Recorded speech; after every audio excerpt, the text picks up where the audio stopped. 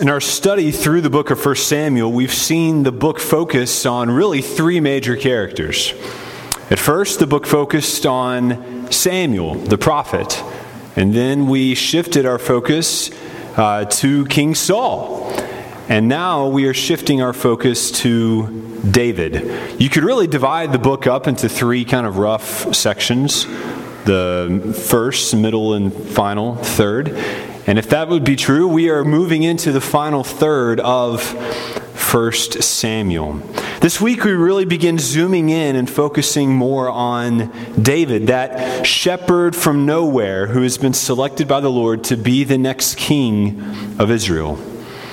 So far, David has been mostly an incredible, invincible, faithful hero of the faith. But we're going to start seeing more of David's humanity. The rest of the book really reads like one long chase scene, like the ones you see in the movies. Now, I like a good chase scene, but perhaps you've noticed sometimes it's like, all right, you've already crashed the car 4 times, you've already gone through like 6 counties, you got to run out of gas sometime, right? Like sometimes they can seem to go on too long. Well, we may be tempted to think that in 1 Samuel. Why would we have so many chapters, really starting last chapter in chapter 20 all the way through chapter 31, the end of the book, is really David he's on the run. And for reading our Bibles, we might be asking, why so many chapters devoted to David's life on the run? Why so many? Well, I would encourage you that when you're reading the scriptures to let the Bible tell you what is important. Don't come to the scriptures with an idea in your mind already about what's important. Let the scripture speak. Because judging by the amount of space that's given to David's life, there must be something, or David's life on the run rather, there must be something that's really important about this part of his life. But we have some other clues besides length that tell us that this is important. Excuse me. There are 7 psalms that are explicitly tied to the events of these chapters, including 2 that are connected to the text tonight. Now, we should remember when we think about the Psalms that the Psalms are the worship book for the church. They teach us how we can worship and praise God honestly in the midst of the struggles of our lives. One of the reasons that for millions and millions of Christians, the Psalms are one of the first places in the scriptures that resonates with us because they have so much raw emotion. You don't have to have it all cleaned up when you come to the Psalms. They teach us how to praise God honestly in the midst of lives that are hard and full of struggles, and we need those lessons. This was not just the practice of the prophets or the great kings of old, but of our Lord Jesus Christ. He learned from the Psalms how to express faith, even in the midst of suffering. Did you know that his most famous statement, my God, why have you forsaken me?" Those were words that were originally spoken by David, and they were most likely written while he was on the run from Saul. So not only can we learn from David's fugitive years, and not only can they teach us a great deal about how to praise God in the midst of our messy lives, but I believe that they also point us ahead to the history-shaking, suffering work of Jesus Christ. We have 2 Psalms that were written out of the events of 1 Samuel 21 and 22. Those were Psalm 34, as I read a portion of earlier, and Psalm chapter 56. And when these Psalms are read alongside the events of this chapter, they give us a more complete picture of what's going on. A picture of David, who, when the circumstances of his life became too overwhelming, lost his faith and gave in to the insanity of fear. In spite of David's sin, we will see tonight that God is willing to deliver him, and not only to restore his faith, but to build in its place a new, stronger faith. So let me go ahead, even before I read the text tonight, share with you what I consider to be the main idea, the main message of this passage tonight. The main idea we'll see from the Scriptures is this. The Lord will provide for his people, even in the most desperate of situations, and even when they don't deserve it. The Lord will provide for his people, even in the most desperate situations, even when they don't deserve it. Let's read the entirety of 1 Samuel chapter 21. Then David came to Nob, to Ahimelech the priest. And Ahimelech came to meet David, trembling, and said, "Why are you alone, and no one with you?" And David said to Ahimelech the priest, "The king has charged me with a matter, and said to me, 'Let no one know anything of the matter about which I send you, and with which I have charged you. I have made an appointment with the young men for such and such a place. Now then, what do you have on hand? Give me 5 loaves of bread, or whatever is here.' And the priest answered David, 'I have no common bread on hand, but there is holy bread, if the young men have kept themselves from women.' And David answered the priest, 'Truly women have been kept from us, as always, when I go out on an expedition. The vessels of the young men are holy, even when it is an ordinary journey.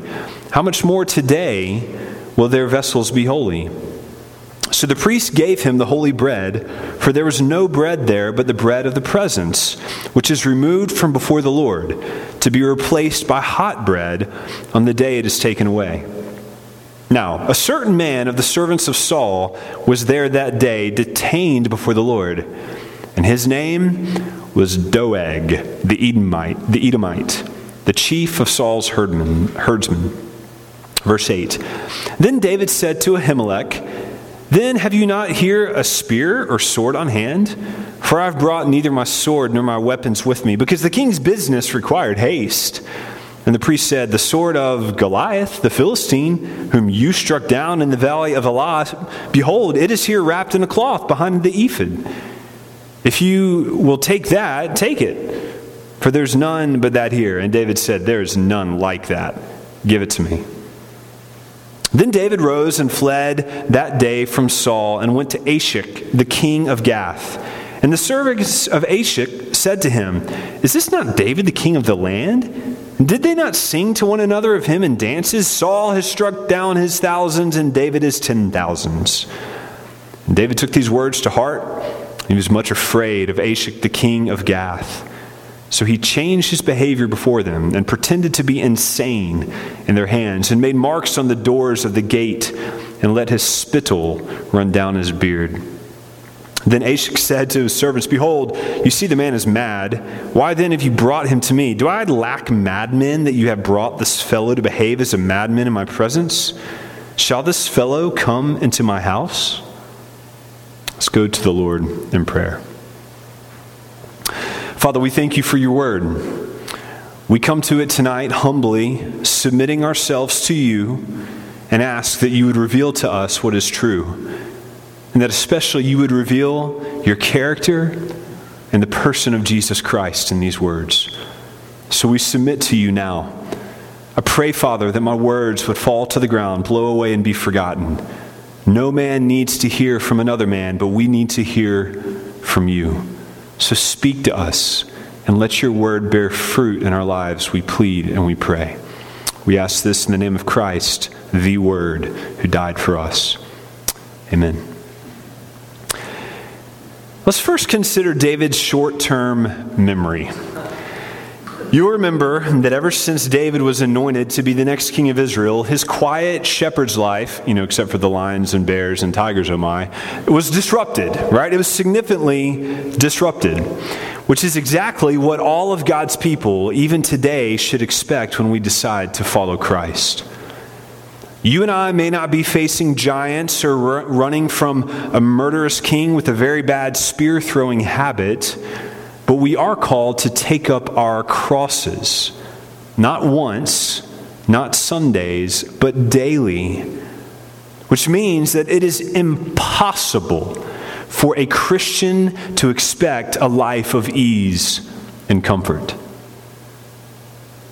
Though David's public career began on a high note, namely defeating the giant Goliath, and then marrying the king's daughter, and then rescuing Israel from the hand of the Philistines a couple times, ever since then, he has been on the run. And it's really starting to get to him. Last chapter, a few weeks ago, we saw mighty David moving from nervous to afraid. And then we saw his tearful goodbye with his friend Jonathan. And in our text tonight, I believe, if I've interpreted this correctly, that David's fear turns to sinful desperation and panic. Now, I must confess that I have struggled to try to sort some of this out, because when you read the Psalms that he wrote on this, you see these incredible expressions of faith. But when you read the story, you see all of these expressions of fear and distrust. So I have interpreted this, that those expressions of faith written in the Psalms were after these events, and he's looking back, considering what should have been true for his heart. I could be wrong. I don't think I am, but we will trust the Lord, will we not? So David is on the run, and he's running from Saul, and he makes his way to Nob, which is only 2 miles away from Saul's hometown. And apparently, he did not pack his ramen, so he needs some food. He also did not pack his sword, so he needs a sword. He needs food and supplies. So he makes his way to the priestly compound, and he initiates contact with the priest there, Ahimelech. And the text says that immediately the priest is suspicious of David. Apparently, it was well known that Saul hated David and was trying to kill him. And so it would make sense that if David shows up by himself, that he would be suspicious. The priest says, "Why are you alone?" And then once again, just like in chapter 20, David, who is overwhelmed with fear, resorts to lying. David concocts a dubious story that he's on a secret mission for King Saul. Once again, I don't want to hear the Bible is boring, right? We've got secret missions and double agents and murder and adultery and everything that the spy novels and the romance novel, not everything, but anyways, the Bible is not boring, right? And he's saying that it's a secret and an urgent message, so much so that he didn't even have time to take any food or any weapons, right? So, okay, just consider first of all, how desperate David must have been to resort to such, what I think is a pitiful story, right? One commentator that I like to read, he joked that here David was really on thin ground. He said that David sounds like a plumber that you hire, and then he's like, "Hey, can I borrow your pipe wrenches?" Right? It's not striking a note of confidence. The only bread that the priest has on hand here is the consecrated bread, the holy bread, which is identified for us as the bread of the presence, which, among other things, is reserved only for the priest to eat. Now, I'm not sure why. I tried to figure it out, but I did not come to a good answer here. I don't know why it didn't seem to bother Ahimelech that David wasn't a priest. I don't want to over-spiritualize this, so I'm not going to push it too far. But he was concerned that David and his men, he was concerned that they be ceremonial clean. He neglected the priest part and was really concerned about the cleanliness part. Namely, that they had not had sexual relations recently. Okay, I forgot to include this in my notes, but the key thing here is not that sexual relations are bad at all. The Bible is quite explicit about how wonderful they are, and that if you are married, you should be active in this. This is referring to the discharge of fluid, which in the Old Testament is often, almost always linked with death. And so it would make a person unclean. So that's what's going on there. And so David assured them that they were, because they were out on a military mission. And so the priest handed over 5 loaves of the showbread for David and for his men to eat. I read one person who said, like, when you think of loaves, right, I think of the little, like a loaf. Well, one commentator noted that these loaves of bread were made with about 3.5 pounds of flour each, right? So we're talking loaves of bread, right? My kind of bread with extra gluten, right? Big, like holy bread. Holy, there ain't no holy quinoa, right? You never see that. I'm sorry, honey. You don't, okay. I like quinoa. I may need somebody to bring me some dinner tonight. What am I doing? Okay, so David was given the 5 loaves of bread, and he and his men they have food to eat. The text stops here, and in verse 7, it gives us this comment about Doeg, right? The guy, he just sounds like trouble. He's like lurking in the shadows, kind of like listening to what's going on. And that is true. Doeg was an Edomite, which if you're good with your history, is Edom was a long-standing enemy of Israel. And yet, this guy was a high-ranking official in Saul's cabinet. He overhears this whole exchange, and we find out later in chapter 22 that he promptly reports all this to King Saul, and he actually eventually comes back and slaughters all the priests, all the families, including the men, women, children, and livestock. This is not a good guy, right? So the text notes that he's there listening. But back to David. David was thankful for the bread, but he also needed a weapon, right? If you're on a secret mission, you got to have a weapon. Also, he was probably afraid of Saul. And so he asked the priest if he had a spear or sword on hand. It's not a request that I get often, though in this part of the country, I feel like I should maybe rethink my weapons policy. But the only weapon here, the only weapon that was there was Goliath's sword, which David himself had used to kill the murderous giant. David is relieved to hear this news, and he gladly takes it before continuing on his way to the next town in our story, which is the Philistine town of Gath. Okay, let's pause and let's try to start making some sense of all this. When you're reading Old Testament narrative, especially, when you're reading narrative in the scriptures, you've got to slow down and think about what this would be like. You've got to slow down and imagine, what would it be like to have the most powerful man in the country chasing me down, trying to kill me? I have no idea what that would be like. I can't imagine what that would feel like. But that's what David's reality was like. And so, what do we make of his behavior? Well, he was afraid. He had a very good reason to be afraid. But does that mean that he should have behaved the way that he did?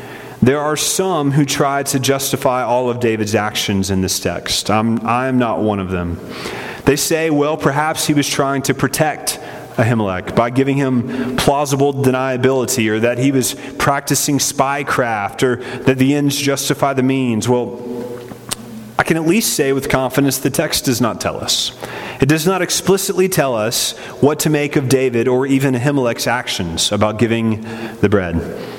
However, we should note that the text is simply reporting David's actions, not recommending them and not necessarily condemning them. However, I don't think that we can let David off the hook. Nowhere in this text do we see David calling out to the Lord. Nowhere. Nowhere do we hear him expressing confidence in the Lord's deliverance. Therefore, I believe that David's circumstances had overwhelmed him so much so that he forgot about the Lord. You've heard me say this many times. He didn't forget that God was there. He didn't forget that God existed. He forgot that God makes promises, that he will actually keep them. He forgot that all the promises of God are actually true on his Tuesday afternoon at 1 o'clock. He functionally forgot the Lord. And David resorts to the same type of foolish tactics that you and I resort to when our minds are overwhelmed by fear. You can call it anxiety. You can call it a panic attack. You can call it anxiousness. Whatever you like. Worry. It's fear. When we don't turn to the Lord in our troubles, we have to do something. We have to do something. And if you don't turn to the Lord, the only other option available to you is worldly devices. And so that's what David does. David fell back into what is becoming a pattern, an emerging pattern of sin. He lied. Friends, lies are always an indication that we're not trusting the Lord. They're a symptom of short-term spiritual memories in which we have forgotten the past deliverances of the Lord and just presume that, he can't do it this time. He's not smart enough. He's not good enough. He's not wise enough. He doesn't love me enough. I know so much about what's going to happen that I'm going to make the decision about what to do. This same David, who was so utterly convinced that God was able to deliver, stood before Goliath without armor. Nothing but a sling and a stone. He literally said, hey, I've seen God deliver from a lion and from a bear. Is he not going to deliver me out of the hand of the Philistine? Yeah, that logic is not present here. Surely, if the Lord can deliver from the hand of the Philistine, can he not also deliver from the hand of King Saul? In fact, shouldn't the very sight of Goliath's sword have reminded David of the time that he refused to wear any armor because he had the Spirit? Yet now we see David resorting to the same types of protection that Saul and Goliath depended on. David's circumstances had overwhelmed him, and he had forgotten the Lord. And as I mentioned earlier, this lie had disastrous effects. You see, you and I lie because we feel like we need to manipulate the present because we presume to know the future. David I think he probably was actually trying to protect Ahimelech by giving him plausible deniability, but it didn't work because the entire village was slaughtered. Wouldn't it have been better if David had trusted the Lord? If he had trusted the Lord to provide by some other means? We don't know how that would have played out. It could have gone badly, but is the Lord still not worthy to be trusted? A.W. Pink made this comment. He said, though ingenious falsehoods may seem to promote present security, they always ensure future disgrace. That's what lies do. A few days or a few weeks later, when David is looking back on this event, when he's writing the Psalms, he has a totally different perspective. Writing from the safety of a cave, he saw things differently. He saw, even with the deliverance of the Lord, that the Lord will always protect and deliver those who trust in him. Psalm 34 says, this poor man cried, and the Lord heard him and saved him out of all of his troubles. The angel of the Lord encamps around those who fear him and delivers them. Taste and see that the Lord is good. Well, at Nob, David chose to sin, and his sin led to disaster. He chose to protect himself with a lie, and in doing so endangered the lives of others and placed his trust in the weapons of the flesh. In chapter 22, he actually says that he holds himself responsible for the slaughter of those at Nob. If only he had obeyed, perhaps things would have been different. Psalm 56, the other psalm that he wrote around this time, is a time where he reflects on the importance of obedience, even in the midst of difficulty. He says, I must perform my vows to you, O God.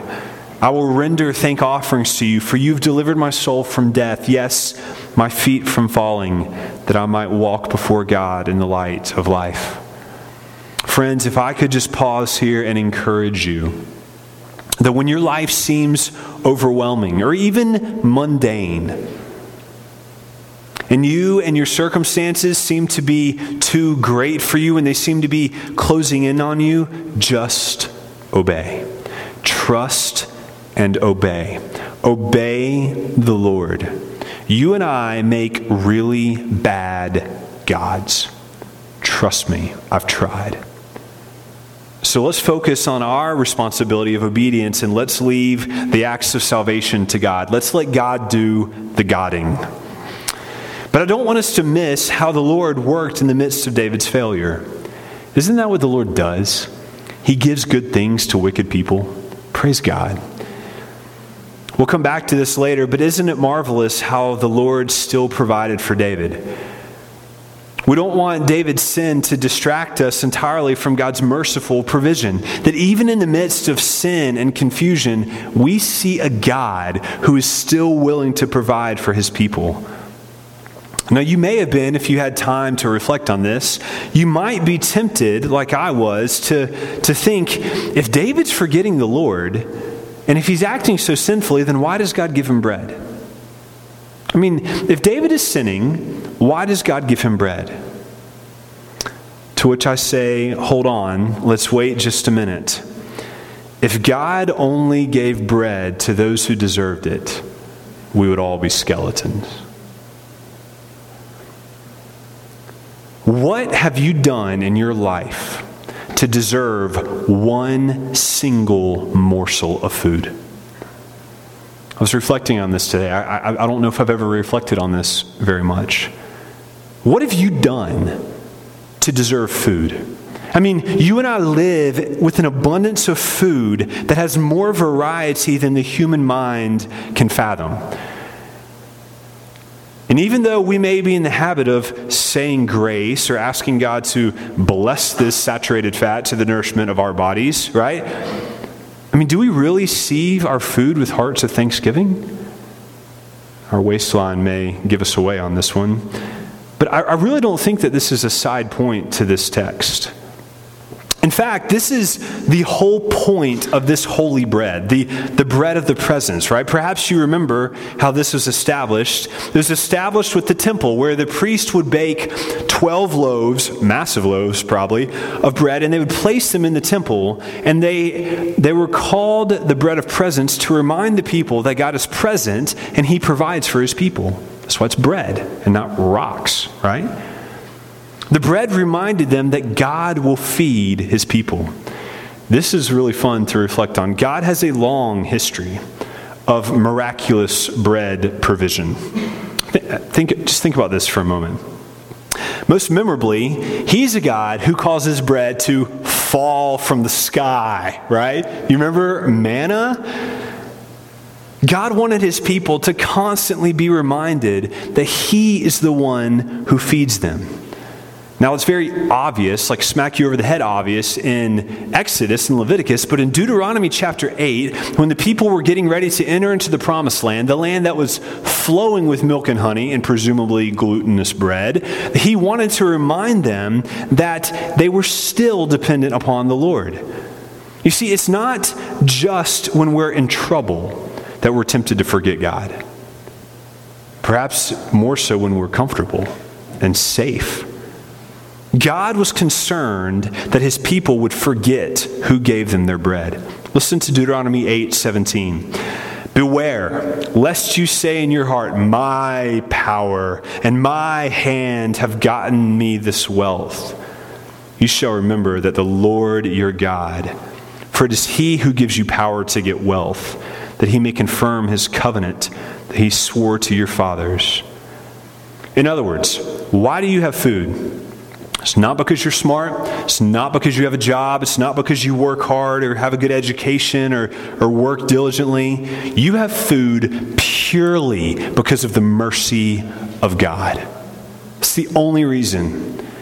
We live in a land of abundance that we no longer marvel that God causes the rain to fall on the just and the unjust.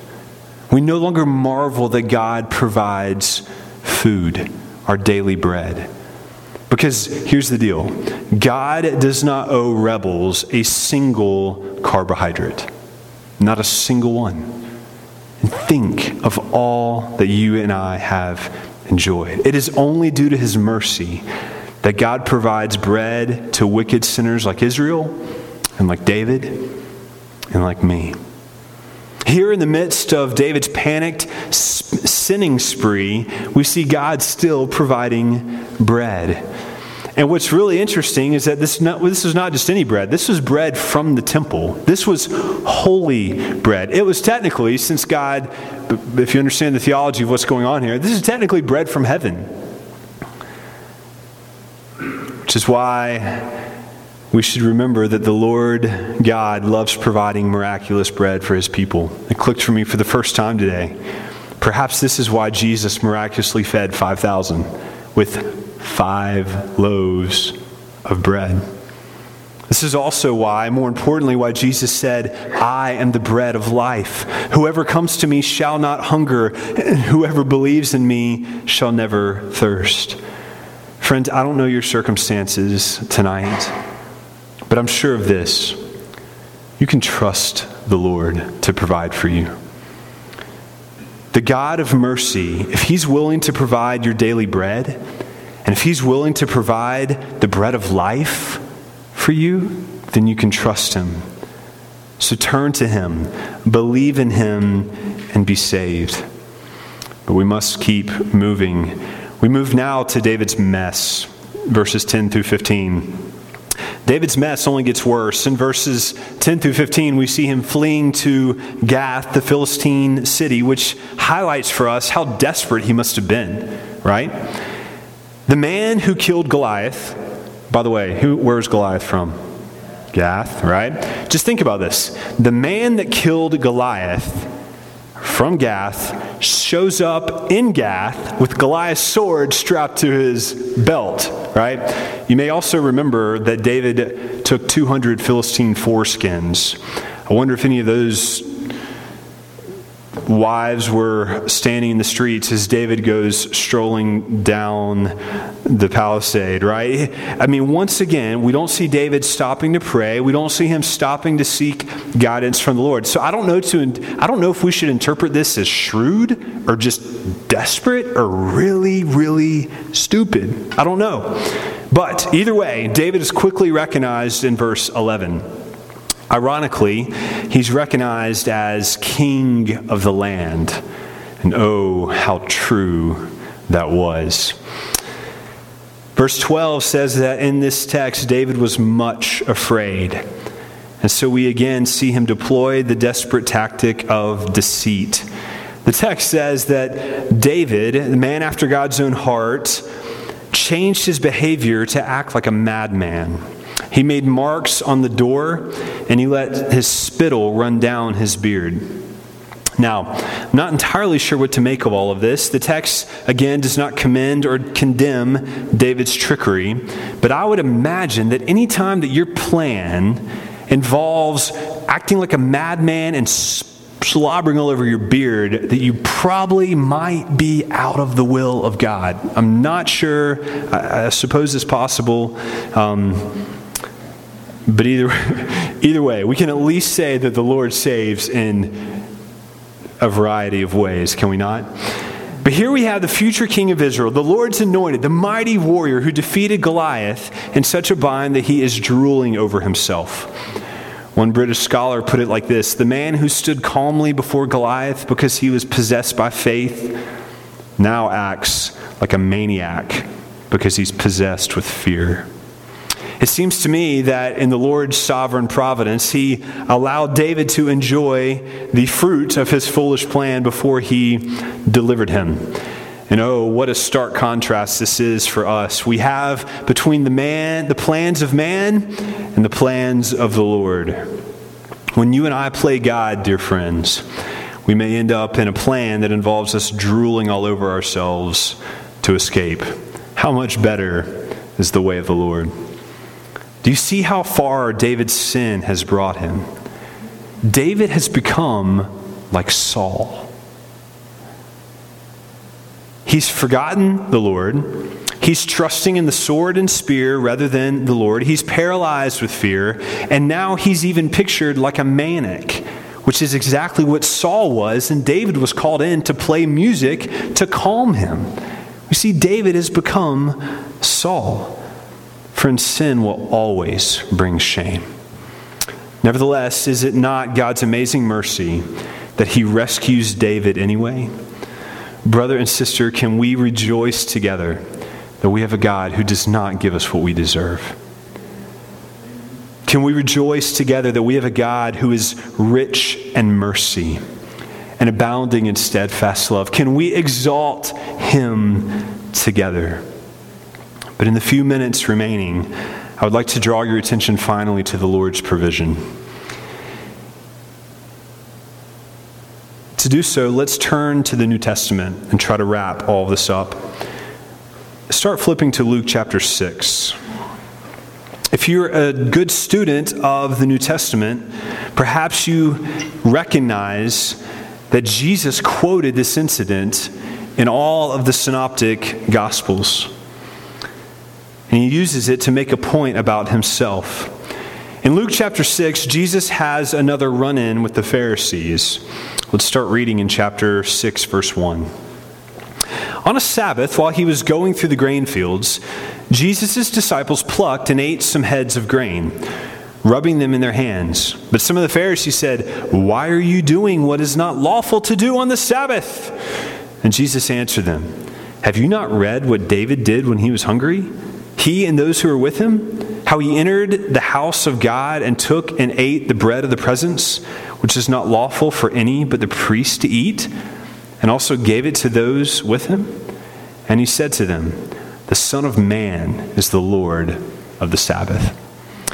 Now, I do not have the time to exposit for you all the implications and meaning of chapter 6, verses 1 through 5, but let us content ourselves at least to see this. While the Pharisees wanted to get into a debate with Jesus about the interpretation of the law and about Sabbath keeping, Jesus would not have it.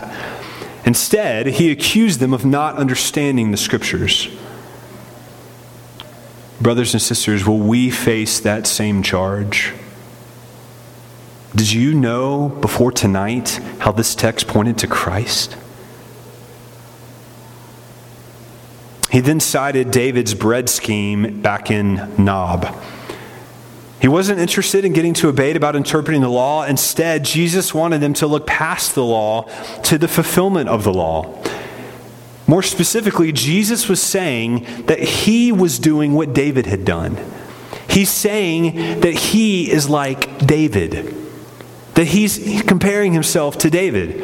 In Jesus, he says, something greater than the temple has come, and someone greater than David has come. Jesus. Do you see what's happening here?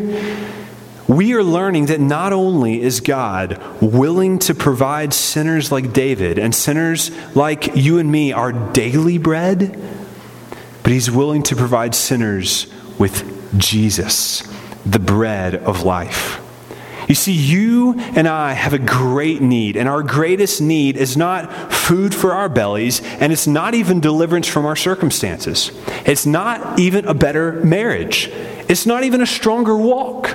Our greatest need is for Christ, the bread of life, the God who provided manna in the wilderness, and bread in abundance in Canaan, and bread for the 5,000. He has also provided the bread of life, and those who come to him shall never hunger again.